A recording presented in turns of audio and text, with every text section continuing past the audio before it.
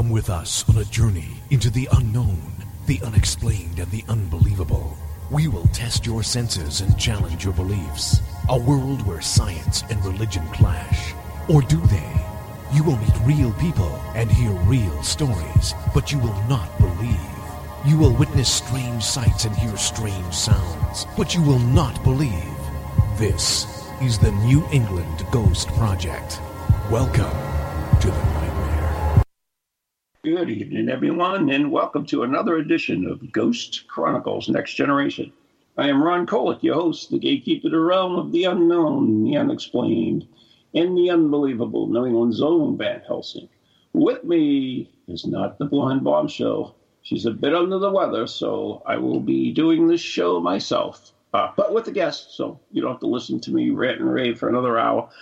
So, without further ado, I'd like to introduce our guest, and Ann usually does this because I totally butcher the names, and it's less embarrassing that way. But without further ado, let me introduce to you our guest. She's been a paranormal investigator for a bunch of years, and she's also known as the Paranormal Grammy.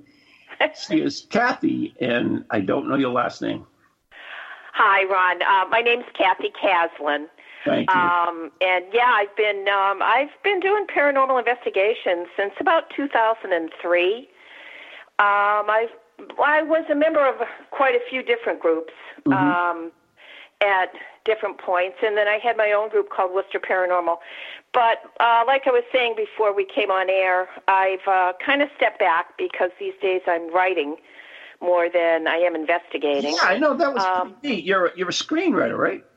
I am, yeah. I decided to go back to school in 2014, and through UCLA, I earned a certificate with distinction in feature film. Awesome. And I'm back with them now in a professional level series, working on my fourth screenplay.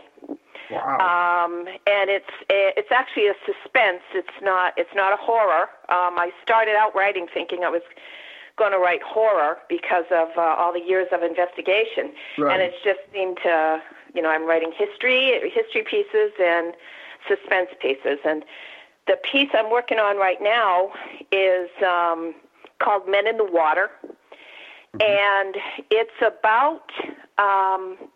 You may remember this. I'm sure some of your listeners will. A few years back here in the Boston area, we had this thing going on in the cold weather months where there were several young men who disappeared, and they turned up dead in the water, most of them in the Charles. Yep. They were leaving bars, they were leaving Celtics games, and just disappearing, and were found dead. And people began to believe that we had a serial killer. Mm-hmm. The FBI was brought in, and they said at the time that they didn't believe that we did. It was just misadventure on the parts of these young men. But right around the time people started believing that we had a serial killer, they stopped. And we really haven't had any since, where we've had strings of that. So it got me interested. And I began looking up some of the conspiracy theories around young men disappearing like that. And I came up with one that some of your listeners will know called the Smiley Face Killer.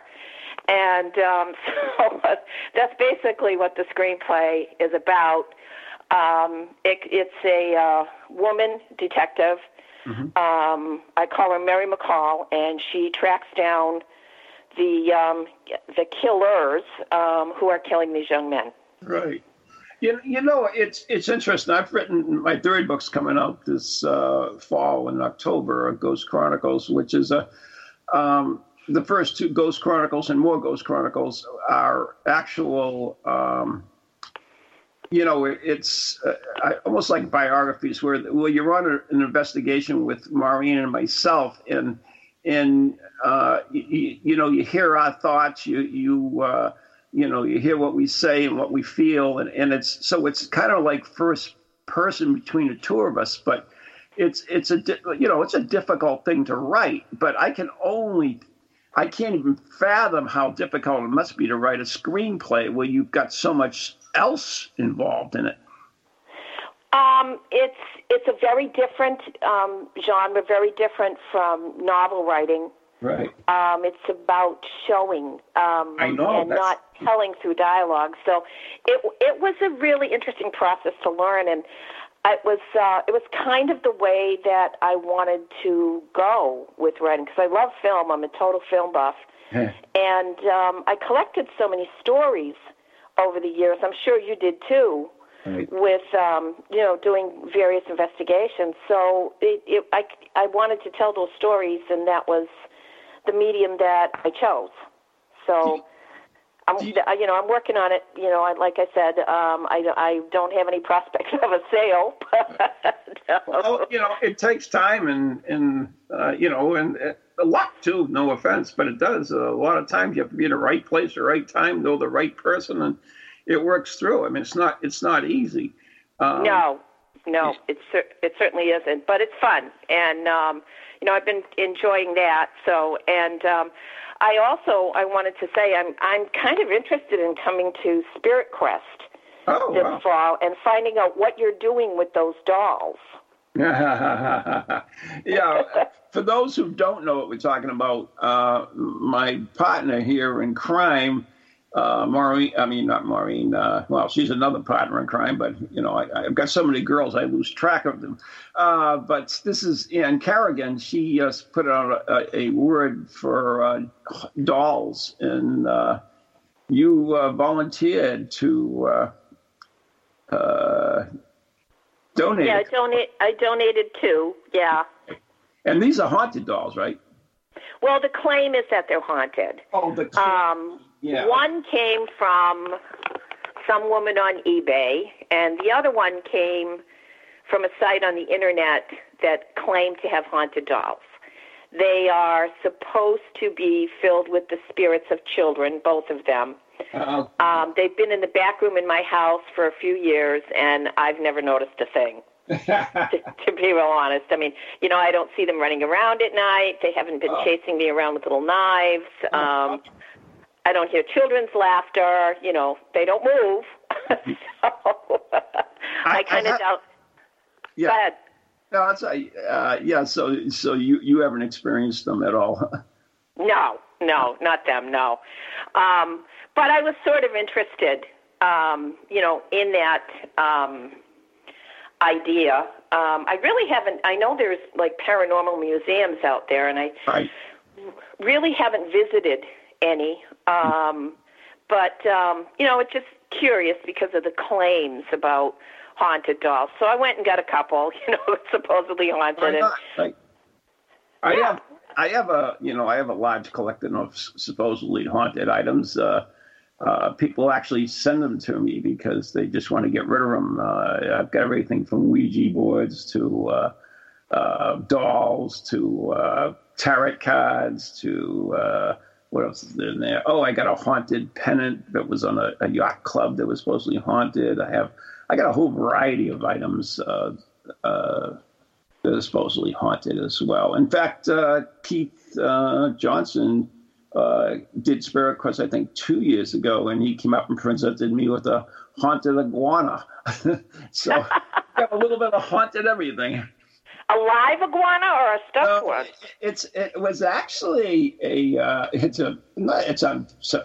it was like $80 for the stupid thing that the person originally paid for in an Uber or somewhere. It's carved out of wood, and it's just an iguana. It's absolutely, lifelike, and it's on a log, and it's nice. But to them, it was haunted. But once again, I can't tell you. Although I do have things that disappear on me, so sometimes I wonder. But I also collect, or I should say, rescue Bibles. So I rescue a lot of Bibles that would be ended up, in the trash or being discarded, and people also give them to me too, as well as I get a lot of different things.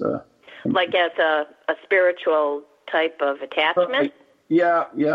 Sometimes I'll get a haunted item in the Bible and enclosed in it. So Yeah, I have a collection of those. But you were talking about haunted items and things that didn't happen to you. But I have to kind of laugh because we wrote the book Ghost Chronicles in 2007, and the original book, and the Ghost Chronicles comes out this year. But I gave my next door neighbor the book to read because she was interested in it, and they sat down to read it one night, and they got into the first chapter, and the glass on the table shattered. So they came back and gave it to me. So we don't want this. It's like, okay. And then I got an email from another person who just bought the book, and I don't want to pull up the email, but basically she brought it home. She put it on the kitchen table, went in the other room. Then she started hearing noises from the kitchen. She came in and she started to have an uneasy feeling, and things fell off the table, and there was noises in the kitchen, and so. Maybe I got a haunted book by word alone. I guess you got a haunted book there. Well, the only item that I have that would be that I don't bring in the house actually comes from the house or belonged to people that lived in the most haunted place that I ever investigated. It was a private home in Connecticut. Uh-huh. And these people had in their possession, they actually lived in an area of New London that during the siege of New London, there was a battle on that hill. Well, you have to explain a little bit. You can't just throw that out. Explain a little bit of history on that. The siege. Right. Benedict Arnold, I don't actually have the year in front of me. That's right. Yes, New London, Connecticut. Okay.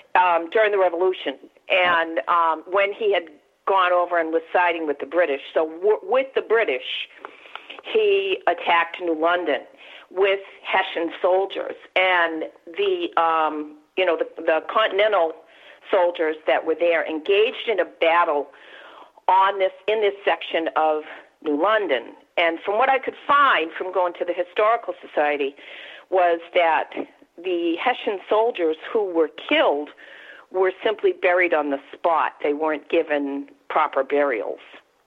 Oh, wow. Yeah, and so that's the tale of this area of New London, Connecticut. And these people did live in a very haunted house. I got some amazing evidence out of there, in the time that we were there. But these people eventually lost the home. But they had in their possession a bayonet that they said they had dug up in their yard. Oh. And so they let me take it so I could go and investigate it. And what it turns out is that it is what's called a Brown Betty bayonet. And it was a type of bayonet that was used during the Revolution. So they may have dug up, an artifact in their yard that, belonged to the Revolution. But then these people were evicted from their home. They moved out of state, and they never picked up the bayonet. So knowing how negative that place was for being haunted, I said, I'm not bringing this in my house. So I never have. Well, if you ever want to get rid of it, I know a home. Well, let's see how time goes. If you set up a museum, maybe I'll leave it to you along with some of the evidence from that place. This is the only, Go ahead. No, that's all right. I mean, I even have human bones as well. So I've got a little bit of everything in my little collection. Oh my God, Ron. Yeah. So, and I did a little research for your show here, because we're going to talk about creepy dolls. Sure. And I found a really great article that your listeners might want to go find. It's called "The History of Creepy Dolls." Really? And it's at Smithsonian.com. Oh, I love the Smithsonian. That's a quality it site. Is. Mm-hmm. and it's by Linda Rodriguez McRobbie, July 2015. And she starts it off talking about Pollock's Toy Museum in London. Yes. And how people who go through this toy museum, many of them have a very hard time. Like at the very end of the museum, before you come out the other side, is the doll museum. And a great many people cannot go into the doll museum. Really? Yes, and they actually will back out and go the other way because they can't handle the dolls. And so the article's really interesting because it talks about there have actually been researchers have actually looked into why people have that creepiness about dolls. And what they say, according to what I've read here, is that we are more likely to be spooked out by dolls that look more human than by what you would think. You know, when you see these little devil dolls with the horns coming out of their head and the sharp teeth, people laugh those off. But dolls that look human, more human, tend to freak us out. And it goes along with the idea of, and paranormal investigators know the term pareidolia, which means that we look for faces. You know, our brain is wired to expect certain things when we look at something. And that's why people see Jesus in a grilled cheese sandwich, is because they're looking for that face. They're trying to identify a face. And the thing with the dolls, especially with why the dolls that look more realistic creep people out, is that people have certain subconscious expectations. Like they think that they expect the doll to move because a baby moves. Right. And they expect the doll to make eye contact, which is why sometimes people say, oh, that doll was looking at me, you know. And but they're really not. They don't make eye contact. So that's part of the reason that people, when they come into a room like that, are totally spooked out by the dolls, which I thought was really interesting. I think so, too. And, there are so many. I know that Chris Belzano and, his name just escaped me, and I know him so well, the host of Spooky South Coast. Matt? Yeah, no, not Matt, the other guy, the head. Tim Weisberg? Tim Weisberg, right. They wrote a book together on haunted objects, and a couple of them were on the dolls. And in fact, one of the dolls, we had the woman who possessed it on the show. We did an interview with her. And they were seriously freaked out by these dolls. So I found that article on the Smithsonian, and I just posted that onto the Ghost Chronicles Next Generation page now. So good. Yeah, so people can link to it and read it, because I thought it was really fascinating. Yeah. So how did you get? Oh, you told me how you got your two dolls. Yeah. Yeah, that's how they came my way, and like I said, nothing happened, and I've been in places before where people said, "Oh, the dolls are freaky," and nothing happened. When we went to the Myrtles, my daughter and I did a haunted tour down in New Orleans this past spring, and it was great. We went to Marie Laveau's grave, which is it's like Disneyland. There's so many people there. Oh, yeah. And Nicolas Cage's future grave is there, and we did this ghost tour and saw the Lalaurie Mansion.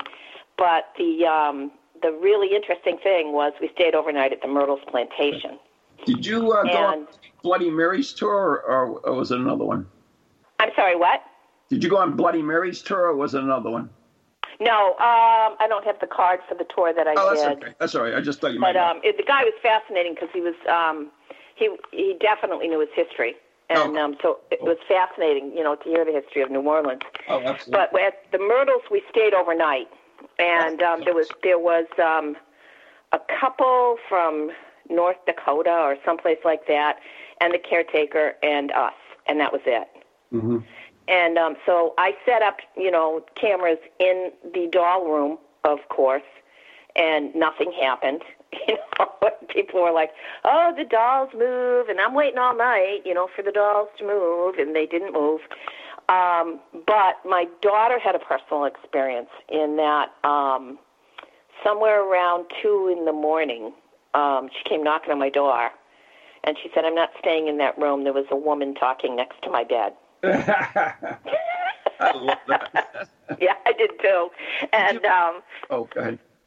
And it would be her, that you'd have to know my daughter, that it would be her.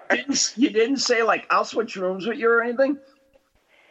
No, because by then I was like, I still had the cameras going in this room, and I thought, and you know how that goes, because sometimes when you really want to catch something, Yeah. So, I mean, I did go back and set up a recorder in there, but, yeah. It didn't. Whatever was there didn't want to talk to me, but I think that the Myrtles is one of the most fascinating places I've ever been. I think one of the things I really liked about it was that it is,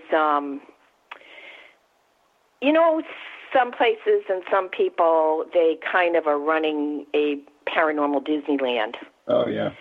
And they're lining their pockets and. Yeah. This isn't the case with the Myrtles. The money that these people bring in goes into restoring and preserving a historic site. Mm-hmm. So I think it's kind of cool. When I found that out, I thought it was really cool. Yeah, the other thing that I think is cool is they have a picture there, and this is probably one of the few pieces of evidence that I've ever seen that I actually believe. Oh. In the 1960s, there was a surveyor there on the property who was going through and snapping pictures. And I don't remember if it was just surveying the property or it was for some future renovation. And you can look this up online because that picture's there. And in between the two buildings, he just happened to catch a black woman in slave garb. Mm-hmm. And the thing was, is he didn't see her at the time. He came back with the photo later and said, "You've got to see what I have here." And the thing that, to me, makes it interesting as evidence is that this was on film. Right. There's a negative, Yeah. with this on it. So it's, it makes it a little more valid to me anyway, as evidence that, it wasn't something that they, it was just random. He just happened to catch it. He wasn't somebody looking to create evidence, so this place has this reputation. Right. But a lot of the stories, it's like anything, they, I think some of the stories are embellished. You're right. But, when you go back to that picture, to me, I find that more valid evidence than anything else. I mean, here we have a guy who's not a paranormal investigator or anything. He's just doing his job. And exactly. He gets something that he can't explain. It's very similar to the brown lady of Raynham Hall in England, which was, photographed 100 years ago, whatever it was. And, yep. They were just there for Town and Country magazine, and they weren't paranormal investigators, and they got the photograph. So photographs like that are, to me, so much more intriguing than, some of the stuff that we get, especially on digital cameras. You're right. Film to me, is so much more valid. Yeah, and I mean, you see so many digital fakes now, that you don't, it's like you take it all with a grain of salt. But this photo to me was fascinating because, it's on a negative, and it, again, it wasn't a paranormal investigator. So the place is really cool. I mean, I would encourage people to go there, and check it out. It was Did you see the haunted mirror that was there? I did, and yeah, I didn't see anything up on the stairs. Oh, bummer. When I first started doing this show with Maureen Wood, we did it for, it was originally on Ghost Village site. That's where it originally started on iTunes. And we had the original owner on the show. Now, that was probably, I'd say, almost 20 years ago. Yeah, so I mean, yeah, and she was very nice at the time. The paranormal wasn't really big back then at all, and she was pretty honest in what she said, and I found that interesting as well. But going back to the photographs and negatives, that's so important. I remember we did this investigation, and we had another gentleman, the owner of the place, with us, and he took some pictures on a regular camera. And then he came and showed me, he says, "Oh, I got some really cool stuff. Take a look at." He says, "Ron," he says, "every picture of you has got this black shadow around you. And look at Maureen. She has angel wings on it. You get these red angel wings going from her." And so I said, "Oh, wow, those are pretty cool. Can I borrow your negatives?" So I had the negatives developed. And when I get my set of pictures, none of that was on it, because basically that was just poor development. And that's why if you have the negatives, you can go back and see if is it an error or is it really something? Right. Oh, yeah, that's true too. Yeah. Well, I don't know. I mean, I've looking at that photo. I mean, it looks like a woman. It doesn't. Yep. It's not. You can't. You can't see it as anything else. And but they make claims about who it is. And yep. I don't know. Know if we'll talk about that when we come back, but we have to take a break right now. I hear the tune, so that means that's a little hint. You're listening to Ghost Chronicles Next Generation. I am Ron Kolick. Our very special guest is Kathy Kaslin. Is that correct? Kaslin. Close enough. So close. Anyways, right here on TogiNet Radio and Paranex Radio. We're right back after the following messages. Hello, can you hear me? My name is Harry Price. I am speaking to you via the medium of the Ghost Box. Many of you will know I carried out the first live radio broadcast from Haunted House way back in 1936 for the BBC. Now, thanks to the wonders of modern technology, I am still able to keep abreast of 21st century ghost hunting by listening to Ghost Chronicles International on TogiNet, ParaX Radio, the Ghost Channel, and even on something called a podcast. Two splendid chaps host it. One is an American who calls himself New England's own Van Helsing, although I have discovered his real name is Ron Kolick. The other is Stephen Parsons, and he's a paranormal scientist. Well, mustache, I'm required elsewhere on something called a K2. But don't forget, I'll be listening in every Tuesday from 8 o'clock in Great Britain and 3 o'clock on the American Eastern Seaboard. I trust you will join me there.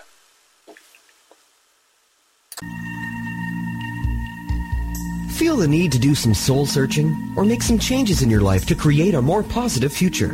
Then Circles of Wisdom is just the place for you. Circles of Wisdom is a metaphysical bookstore and more, located on Route 28 in downtown Andover, Massachusetts.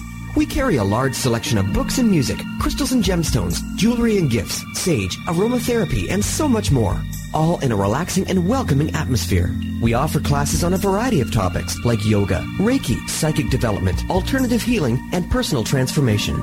For guidance on this journey we call life, get a reading from one of our many readers at Circles of Wisdom, 90 Main Street in downtown Andover, right next to Bertucci's. Call us at 978-474-8010 or check us out on the web at www.circlesofwisdom.com. Lots to see and do in a feel-good place, an oasis in this hectic world.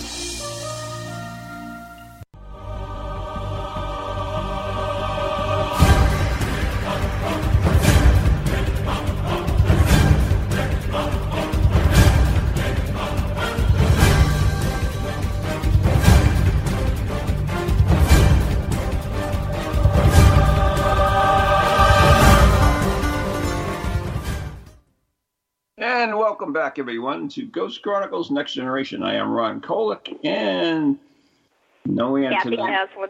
Well, we're getting to you, Kathy Kaslin. No Ann tonight. She's a bit under the weather, so I hope she feels better quickly. Anyways, and our special guest is Kathy Kaslin.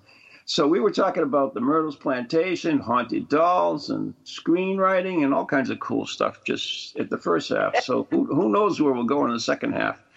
And you were in the middle of something when I ended. Oh, we're talking about the photographs and so forth. Right.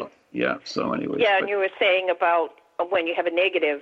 Yep. that you can actually go back and develop it, and it's there. It's right. As long as the negative doesn't degrade, it's there in perpetuity. So, and back to that article that you put on your website for your listeners. There was a lot of other very interesting information in there, and they did touch briefly in the beginning about the idea of a poppet being used in like negative magic, black magic, right.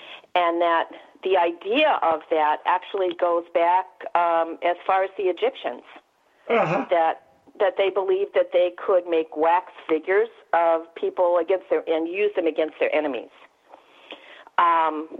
And it carried through into the Middle Ages, where, it was one of the accusations against a witch was that she had a poppet that she was using to, inflict evil magic on her neighbors, and but that the idea of, homicidal dolls didn't come in until the latter half of the 20th century, like with films.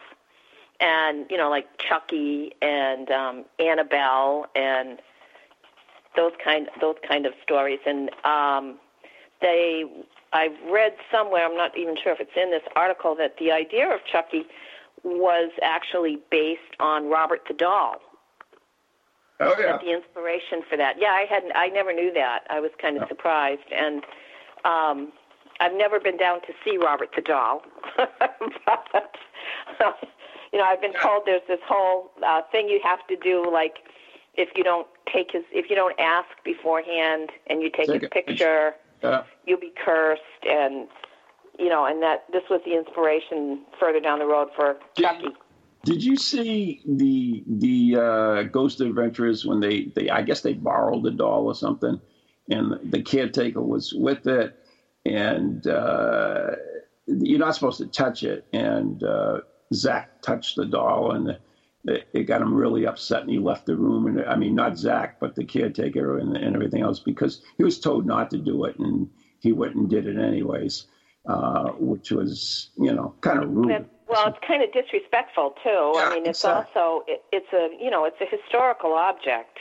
Right. Yeah. And so there was a big hubbub on that. I don't really watch too many of the paranormal shows. I just happened to see that one for some particular reason. I forget what it was.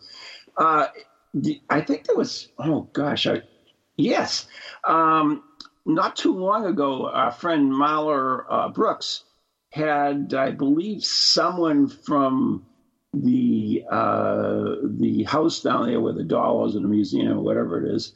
And during her show, they actually picked up some extra voices during the show, and she sent this to us, and I gave it to my EVP guy and analyzed it. And there's all this conversation about Rob, and I can't remember the exact words, but there was this EVPs in the show when they were talking about the doll. It was so weird. Oh, that's fascinating. Yeah, but, I thought it was. It makes you wonder, though, is the activity that's there really Robert, or is it somebody else that was there? Like the people who owned that house were kind of strange. Right, but the interesting thing is to be honest with you, I don't think an object has a life of its own. There's some type of energy either attached to it or possessing it or something. So it's not really the doll itself that is doing it. It's some other energy involved in it. Yeah, exactly. Or it attracts something. Like one of the best pieces of equipment I have is actually a Raggedy Ann doll. Oh, cool. That has a K2 stuffed up the back, and it's got little filaments in the hands and the face. Oh. And I took it last year, I think it was, to the Shanley Hotel. Yeah. And it lit up like a Christmas tree. And but I've been in other places with it, and absolutely nothing happens. Right. So you wonder, I mean, and supposedly what is in the Shanley Hotel is the spirit of a child, or one of the spirits that's in there is the spirit of a child, a 3-year-old. So, and in fact, all around the table where we were, everybody had something going. And the doll would light up, and so would everybody else's meters, around the room. So it was fun. It was fun. It was a fun trip, and I've used it locally. In fact, Ann can tell you this because she went in and helped me film it. There is a local tavern in Duxbury where we went in, and if you view the website for this, I don't want to say the name because I don't have permission, but if you were to view the website for this tavern, they say that they believe it's the ghost of this man who hung himself when it was still a private home. Right.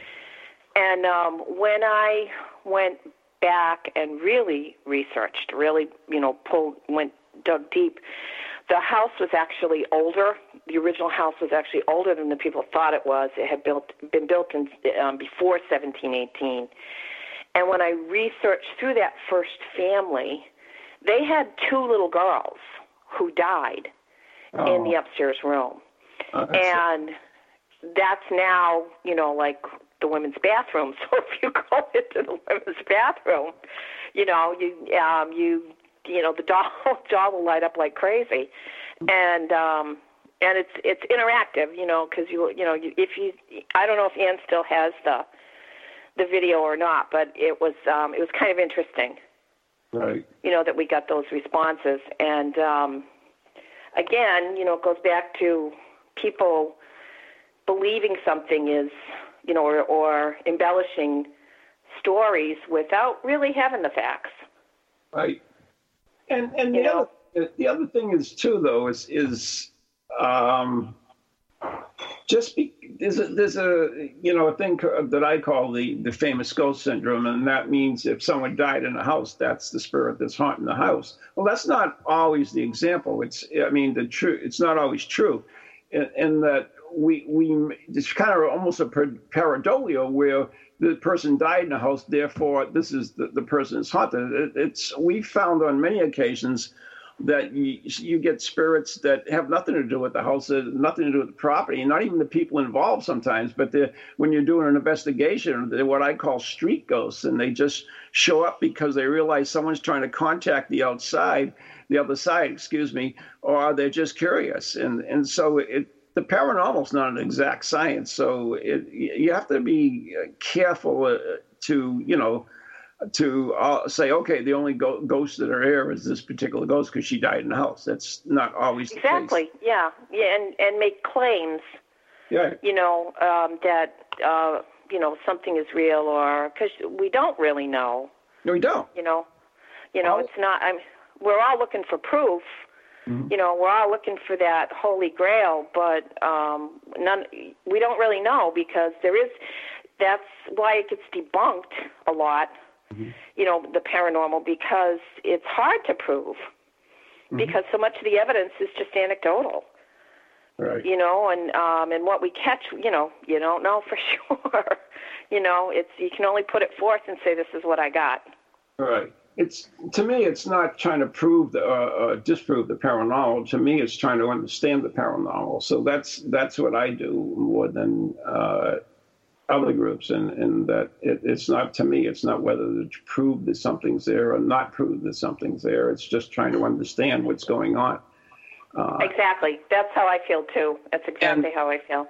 And it's not always a cut and dry. Sometimes reality to one person is not reality to another. In other words, the person that's going through it has the experiences to them that's real. So no matter what you say or what you do, it's not going to affect the way they feel or the way they experience things. It's their own beliefs. So you've got that whole belief set in there. So it's very it's a very, very gray area. And when I originally started doing this a long time ago.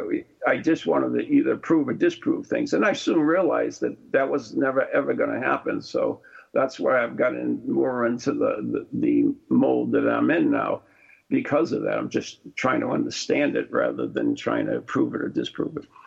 Right. Well, and that's how I feel. And I think it's interesting, and I don't know that we have the science or the true technology to really understand what this is. So, I'm the same way, when I can. And I've had enough real experiences to know that it is real. Yeah. I've had, I would say that, I've done hundreds of investigations, and I would say that, 99% of the places I've gone to, there's nothing. It's wishful thinking, or it could be, like you said, their experience is real. It's just not happening when I'm there. Mm-hmm. I remember one case that I have a very good friend. Her name is Jerry Cook, and she's a wonderful psychic. She is, but she's very down to earth, and she will take clients aside and go, look, you're focusing too much on this. You got to get a job. She's such a character to work with. She's just very, very down to earth. And anyway, we did this place in Holden. It was a private residence, and this goes back to what you're saying about the experience being real for people, because these people had inherited the house from, I think it was his parents, and they believed that his mother, the spirit of his mother, was in there. And they described hearing her voice in the kitchen, but it sounded like it came from an old radio. Right. They were sitting in the kitchen. There's no radios on, and it sounded like it would be. They would hear it. They couldn't quite make out what was being said, but that it sounded like it was coming from an old radio. So we were there the whole night, and, we went down, and she said, she would get dizzy in the basement. So we went down to the basement, with the EMF detectors, and we found that, their new furnace was leaking a lot of EMF. Mm-hmm. And the woman would say, well, I go downstairs to do laundry, and I have dizzy spells, and she's got a washer dryer right next to the furnace in the basement that's leaking pretty high amounts of EMF. So we told them this, and they sort of discounted it because they just believed what they wanted to believe, But anyway, Jerry and I are driving home that night, and as we're driving along in the car, this is an honest-to-God true thing that happened to us, all of a sudden there was a voice between us in the car that sounded like someone talking on an old radio. Oh, wow. And Jerry freaked out. She's probably listening to this show tonight, and she's going to be so mad that I told her this story. But she freaked out. She's like, oh, my God, it got in the car with us. And I didn't think that that's what it was, because I felt it was maybe just like an acknowledgement, that I saw you there. It is, and I am here, and, we never told the people that, because we were sort of embarrassed. But anyway, yeah, that goes back to, what we're kind of talking about there, that everybody's, people can have an experience, and I don't think people believe sometimes until they have an experience. Right, I agree with you, and then that's the skeptics who won't believe until they do have experience, and even then, at times, they'll just rationalize it away. So, anyway, we were talking about haunted dolls and everything because Kathy has graciously allowed us to take two of them for a special event at Spirit Quest. Go check it out. It's at neghostproject.com, the letter N, the letter E, ghostproject.com. It happened on October 28th, 29th, and 30th. You can come up for the day, the night, or the weekend. But anyways, we, in my new book that's coming out, More Ghost Chronicles, one of the original investigations we did was at the Sprague Mansion. And the Sprague Mansion, of course, was notorious for its doll room. And, yeah, did you know that? No. Oh, yeah, they had a doll room there. Oh, yeah, it was on the Ghost Hunters, I think, did a thing there because they came from Rhode Island anyways. Yeah, it was pretty cool. It was all these creepy dolls and marionettes in this little room, and I think my son volunteered to spend the time, and it was freaky. And I remember one of our researchers or our investigators actually got freaked out. So, yeah, that's it. I'm not going in there. It's something about dolls that freak people out. So. Yeah. Well, I can't say that dolls bother me. Puppets and clowns. I don't like scary clowns. The article addresses that about people who are afraid of scary clowns. And that would be me. I can't watch that movie, It. Oh, well. So this is actually what the Saturday night's ghost hunt at Spirit Quest is. It's in search of fear, because the whole premise of this entire weekend is based on the series In Search of, and so we have In Search of Loch Ness monsters, UFOs,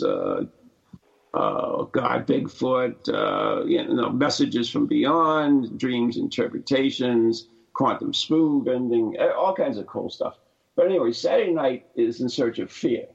And this is the little write-up. It says, William James, who had an interest in spiritualism, famously quoted that ghosts do not cause us to feel fear. Rather, it is the experience of fear that summons ghosts to us. So we're actually going to put that to a test by setting up a series of things that make people uncomfortable. And that's hopefully the idea. The place is haunted because we've been doing this for 6 years. In fact, my office is up there. And when I taught my paranormal CSI course for Northern Essex Community College, we did it there as well. So we know that there is a haunting there. So we're just going to see if this ramps it up or what happens if the experiences are a greater or lesser or whatever. So it should be interesting. Yeah, it does. It sounds like it would be interesting. Mm-hmm. Well, I went to Spirit Quest a couple of years ago. You did? I did, yeah. You did a thing on psychometry. Yes. And Steve Parsons, I never forgot this, and I keep telling people this story about, they pass things around the room, and, I have no abilities like that at all. And but that he had Harry Houdini's glasses, and which now I have. I'm sorry. Oh, you had them? Actually, they're not Harry Houdini's. They were. Oh God! He said they were. Oh, don't. No. I believe they were Harry Houdini's. Oh yes, they were. Those were Harry Houdini's. I take that back. Yes, there's two sets. That's why I have the ghost hunter from the UK. What the heck was his name? Oh, God, I'm terrible with names. That's why Ann Liver lets me introduce the guests. Oh, God. But go ahead, continue. I don't remember those. And and Steve also had a rock from Auschwitz. Yep, which I have. You have that. And that, it was just stunning. Mm-hmm. When that's such a part of our culture. Yeah. That we all know about that he had something like that. Yeah. So no, I thought Spirit Quest was really interesting. So I'll definitely try to get there. Awesome. This year and see if you can. Of course, I'm not going to be afraid of my dolls, but. How about free? Well, I'm not going to say too much, but yeah, we'll see. No, you don't. You don't want to because you want to set it up for the people that show up there. So. Yeah. So, so that was, it's been an interesting conversation there. I hope people enjoyed that article because there was a lot of really interesting factual information and, again, about, the studies they've done and about why people are afraid of dolls. And Yeah, I'm going to read that myself. I didn't have a chance to, of course, because I just posted it. But yeah, I'm definitely going to look at it myself. So I'm intrigued with it as well. There are quite a few haunted dolls, like Annabelle and some of the other ones that are out there too. There's a lot of haunted objects too. Freaky ones like that, the haunted painting where the kids come out of the painting and stuff like that. That's cool stuff. People say, "Oh, would that freak you out?" And it's like, no, are you kidding me? That's what I live for. I know. I do too. You know, like I said, I keep waiting for one to, come up and pat me on the shoulder and go, "Hi." you know.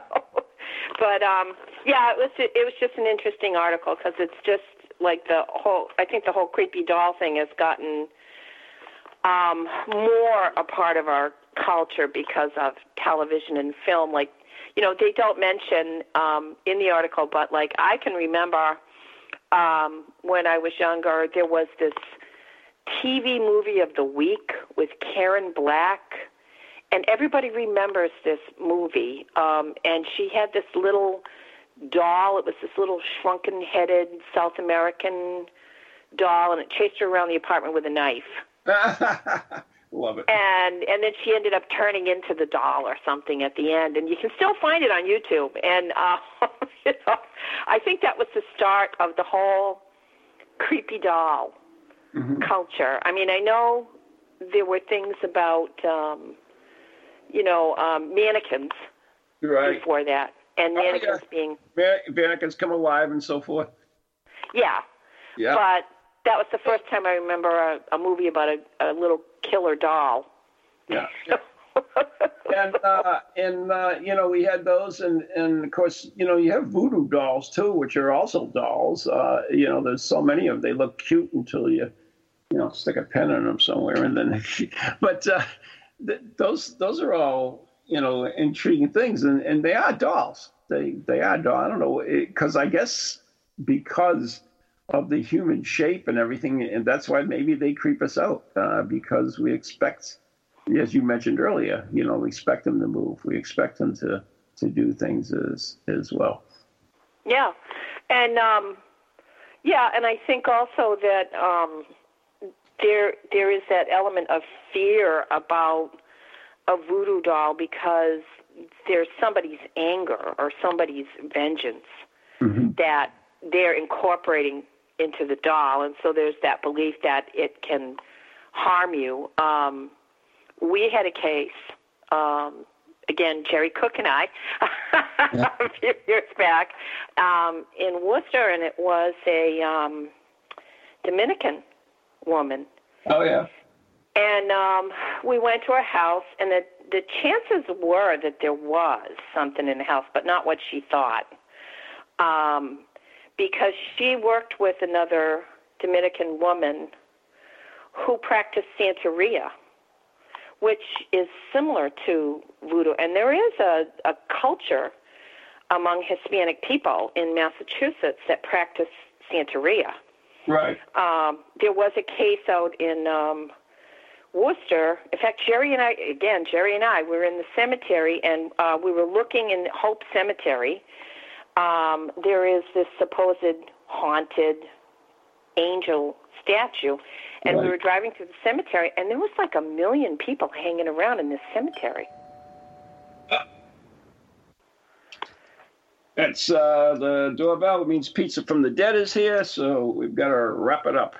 All right, so we'll wrap it up. No, tell me about the statue. So anyway, we couldn't find the statue, but there were like 1 million people there. And it goes back to that subculture. These people were practicing Santeria. That was why they were hanging out in the cemetery. Yeah. And they were arrested for it later because they were digging people up.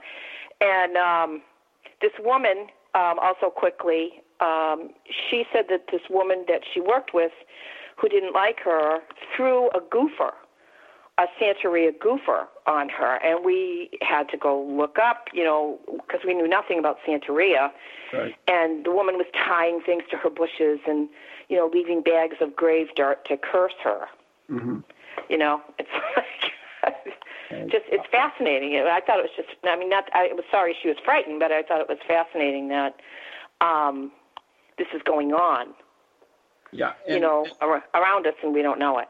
Right, and you talked about the angel. The statues are another thing that people are also afraid of. At time, one of the best episodes of Doctor Who is Blink, when the race of stone angels. As long as you looked at them, they were statues. But if you looked away or closed your eyes or blinked, they moved to you and they'd get you. And that was a creepy one too. And I think it goes along with that same aspect of the dolls, that where we have this fear of anything that's lifelike or but not quite. Yeah, right, exactly. That like ugh. Not lifelike. Yeah, that at a subconscious level we realize it's not alive, even though it's lifelike. Right. Anyways, thank you, Kathy, so much for being on the show. I really appreciate it, and I hope to see you up at Spirit Quest. Yeah, I'm going to look forward to it. I want to see what happens, and thank you for having me on. It was very interesting. Yeah, and if anyone else is interested in Spirit Quest, they can go to our website, neghostproject.com, the letter N, the letter E, ghostproject.com, or you can check out the Facebook page at Spirit Quest 2018 in search of. So it's time to wrap it up. Kathy, thank you so much, and Ann, I hope you feel better. I really did miss you tonight. Yeah, I hope you feel better, Ann. All right. So thank you. Till next time. Good night and God bless.